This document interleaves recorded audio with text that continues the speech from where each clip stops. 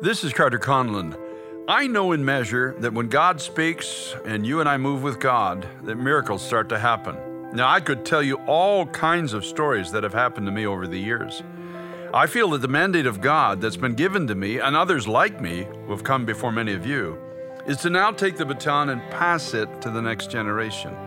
It's great that I can tell you my story, but it's time for you to get your story. If the Lord tarries and you become 70 as well, you too can pass the baton to the next generation. You can tell the next generation that you have heard God's voice, and when you followed Him, He did in and through you what humanly was impossible for you to do. Trust Him, obey Him. He's leading you. Hear His voice. Learn to follow Him. Miracles are awaiting you. It's time now for you and I to pray.